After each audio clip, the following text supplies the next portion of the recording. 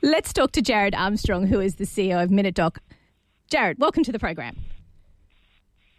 Thanks for having me. Great to finally be on air. Now, you're calling in from New Zealand, which is, of course, I guess you'd call it the technical hub, the entrepreneurial, techpreneurial hub of the world. Why is it that New Zealand is just so tech savvy and has so many great new products coming out of there? Do you feel more supported in NZ over there, or is it just because lots of people are doing new and exciting things? Look, it's not because we're more supported. I don't think. I think it's just a natural. Given that we're so far away and so isolated, we said in order to be connected and to be able to compete with the rest of the world, we need to use the latest technologies. And the other thing I will say that is really critical and has been really obvious during this latest health crisis is that the investment that New Zealand as a country has made in our internet infrastructure is just phenomenal. We've got fibre internet connections, to the home to the vast majority of the country. So it's just head and shoulders ahead of what you guys have over there, and it's made a massive difference in terms of just the ability for huge numbers of people to immediately just start working from home rather than from the office, and to sort of not have any sort of major hiccups with performance and things like that. It's really interesting, isn't it, what investment in just one aspect has such a flow-on effect for so many different aspects, where it's development of small business or development of ideas or, the ability to be able to work remotely, which I guess already before this crisis had become part of the New Zealand working ethos. Would you agree with that? Yeah, I mean, to a certain extent. I think it really depends on the industries. I know, especially in the tech industries, there's a lot of startups and businesses that have essentially been operating as remote companies from day one. I think certainly in the government departments, it's been a bit of a shock to them. I know that they've had to go and source laptops and things like that urgently in order to have people be able to work from home. So I think it's not across the board that we're on top of it. But I think as a culture, as a result of this healthcare crisis, I think there's going to be a big shift. There has been a big shift in terms of attitudes towards working from home. Yeah, and I think it's going to stick with us. So let's talk about. I want to talk a little bit about time, because I think more than ever in this recent period in history, we've had to learn to understand what time means for us. And it's not necessarily just increments of getting to work, coming home, getting the job done, timing the amount of time it takes to do the job, but actually a more sensible use of our time, because we're more conscious of it, I think, in this day and age. Let's talk about why it's so important for a small business owner to be conscious and aware of the time that they spend, not just necessarily their team, but they spend in their business. Why is that crucial?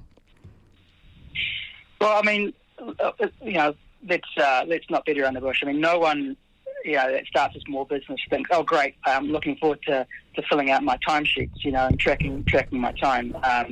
They probably, if they've started a business and coming from, more of a, corporate background, they've probably been filling out timesheets, in order to get paid and get their holidays and all that sort of stuff. And they think, well, that's it, never touching the timesheet again. But I think, you soon realise, when you're operating a business, that the resource that you're putting in, and the most valuable resource is actually your time.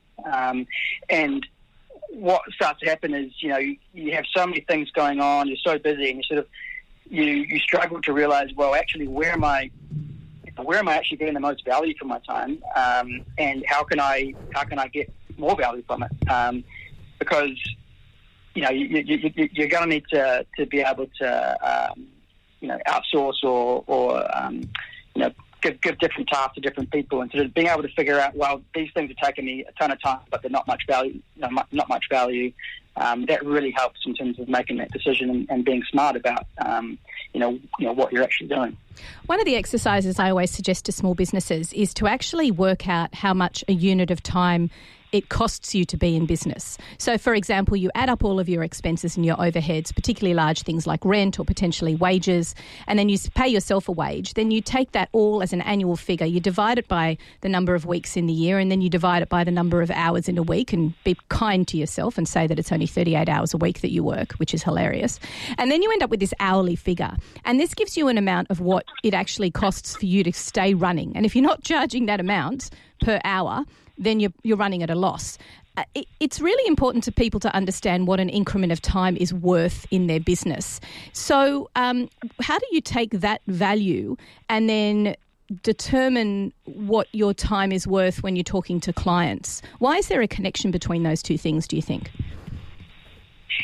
Well, I mean, again, it comes fundamentally back to, that time is the resource that you've got that's limited, and that's really what you've got to to make a profit in your business.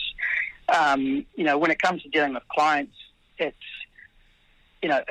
all very easy to say to give a fixed quote for a job, or have an idea of what a sort of piece of work is going to cost, but generally what will happen is for certain clients or for certain types of work, things will take a little bit longer than you expected. And then it might perhaps be the opposite in other areas. And actually you realise, that actually, certain types of tasks or certain types of clients are so much more profitable for you. And instead of perhaps, focusing on a broad range of types of clients or types of work, you might decide to go and, specialise or focus in the areas that actually you're most efficient at and you're the most profitable at. So really, sorry, go on. So really, you need almost this bank of data, don't you? You need that bank of data before you can take it to the next step and then understand what that time is worth.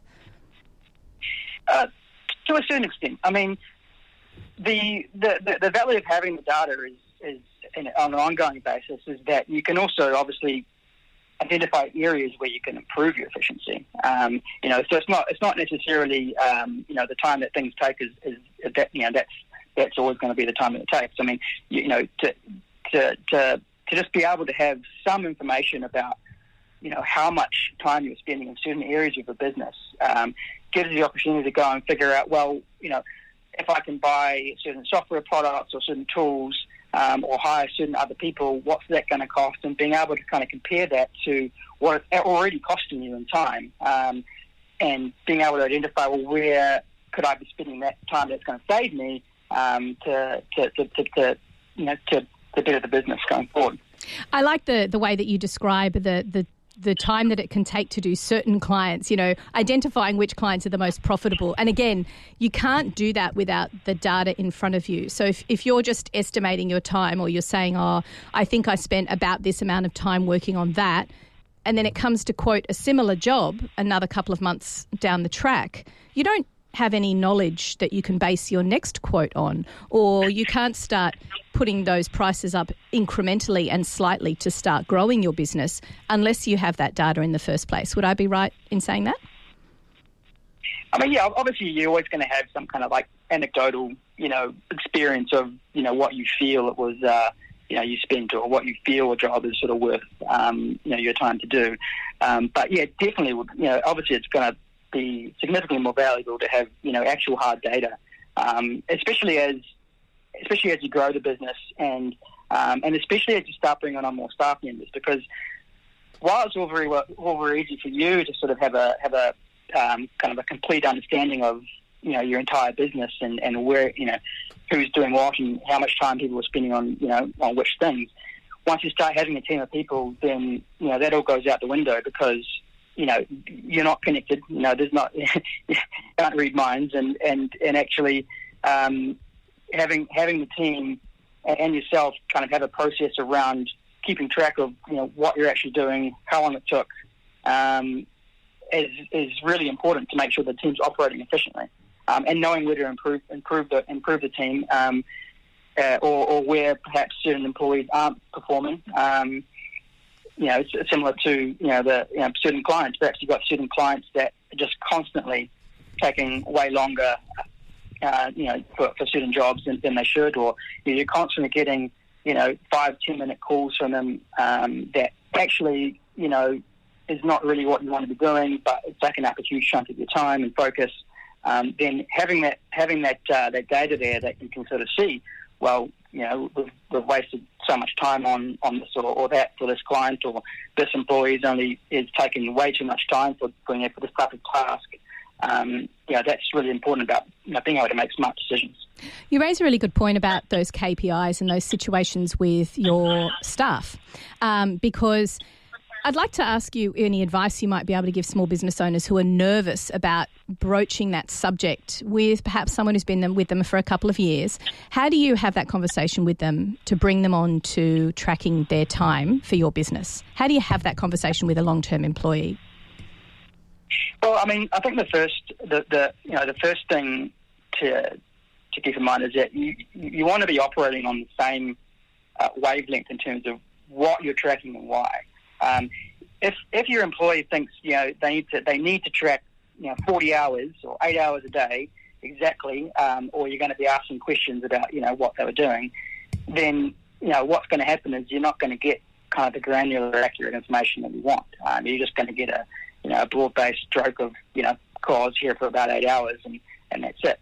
But depending on the type of business that you're running, what you really want is you want more granular information, and no one's able to work. No one's going to be at work and doing 8 hours of purely productive work. There's going to be ebbs and flows, and just to sort of set those expectations with your employees about you're not tracking the time for to basically be really precise in what you're going to pay them. It's really about, as a team, learning where time is being invested in the business so that you can optimize and improve that going forward. And realistically, I think employees, if they understand that, they're on the same page, and it's not sort of a policing type approach that you're trying to achieve. Then they want to be more efficient as well. They're invested in the business too, and they want the business to do as well as it can. So operating as a team to try and improve your efficiency of your workflow is kind of ideal. So you make it kind of a little bit like a game, and you frame it around the conversation around being more efficient to get more out of your clients and being more profitable, rather than you monitoring your staff. Yeah, I mean, I think obviously certain industries and certain businesses, you're tracking time for different reasons. So obviously, if you're a trader, you're tracking time on your job because you're going to charge the client that amount. And if you're in retail or hospitality, it's sort of time and attendance. So realistically, you're paying the staff member for when they've shown up and when they're leaving. For my experience and for my business and my product, we're focused more around time recording and time tracking for office-based professional services, and for those types of businesses, it's not a case of knowing that the staff member showed up and left at a precise time and they've done exactly 8 hours. It's about being able to track granularly which client have they been working on, what they've done, and almost treating it a bit like a history or like a diary or a log of what's been done throughout the day. And yeah, I think that's really, really beneficial. Now, monitoring time when you're working on client projects, that's pretty obvious. It gives you data. It helps you quote next time you're working on a particular similar project. But why is it important to track your back-end processes as well? Good question. I mean, like most business owners, I think, we tend to underestimate the amount of time that we spend, doing little things and thinking about little things and making small calls or quick meetings. And I think, in some ways, obviously, you're always going to do those things. And I think there's two benefits of sort of keeping track of that. Is one is that it's kind of you can see, well, you've actually put in a lot of effort, and and to feel good about the time that you've spent. And the other thing is just to identify the certain tasks that you could optimize, and you say, actually, wow, I didn't realize I was spending 2 hours a week on bookkeeping, and meanwhile I've got a backlog of emails that I need to get through, for new clients or new leads. And it's kind of, having the awareness of actually how much time overall are you spending on these areas which aren't necessarily productive for you. That's right, and that's when you can start engaging with, obviously contractors and consultants and people who can assist you with those different areas of your business. And we always say here on Small Biz Matters that a great way to start with that, to work out which app you might want to use or which personnel you might want to use, is to check in with your professional association and see what they suggest for your particular industry. So apps like MinuteDoc, those of you who have just joined us here at Triple H, we're talking to Jared Armstrong, who's the CEO of MinuteDoc, one of the most successful time tracking pieces of software that's used all over the world. And we're talking about tracking time, monitoring time, and really understanding time in your small business. Now, Jared, we've talked about why it's important to look at your back end as well as your client work. What about the transition between, we all start by charging what we think it is per hour. For example, what we think our time is worth per hour, and we look at industry standards. Why do you need time and that data of information in order to transition into more of a retainer fee based model? That's a good question. I mean, it comes back to in terms of the pricing structure you use. Fundamentally, you as a business owner, you're trying to extract, the value of your work. Time, the tracking, charging by the hour is just one way of recognizing what that value was. In terms of kind of retainer or fixed price arrangements, you still realistically, it's still the same value of work. And I guess the risk is when you're not tracking, when you're not charging by the hour, there's a potential for you to essentially overinvest in a client and actually spend too much time on the work. And just being aware of how much time you are spending on those kind of projects helps you essentially to reassess, constantly reassess what you're charging, and making sure you are being profitable. Yeah. It makes a lot of sense because it's so important that you have that information in front of you before you make these major business decisions. Jared, we've come right up to the top of the half hour. Thank you so much for joining us here on Small Biz Matters. Tell us how people can find out more about MinuteDoc. Yeah, you can find more about MinuteDoc by visiting our website, minutedoc.com. Fantastic to be on the show. I really appreciate you having me on here. That's a pleasure. You've been listening to Small Biz Matters. You can, of course, catch up via our podcast at smallbizmatters.com.au, iTunes, Podbean, Spotify, wherever you get them. There's over 160 educational podcasts just like this one.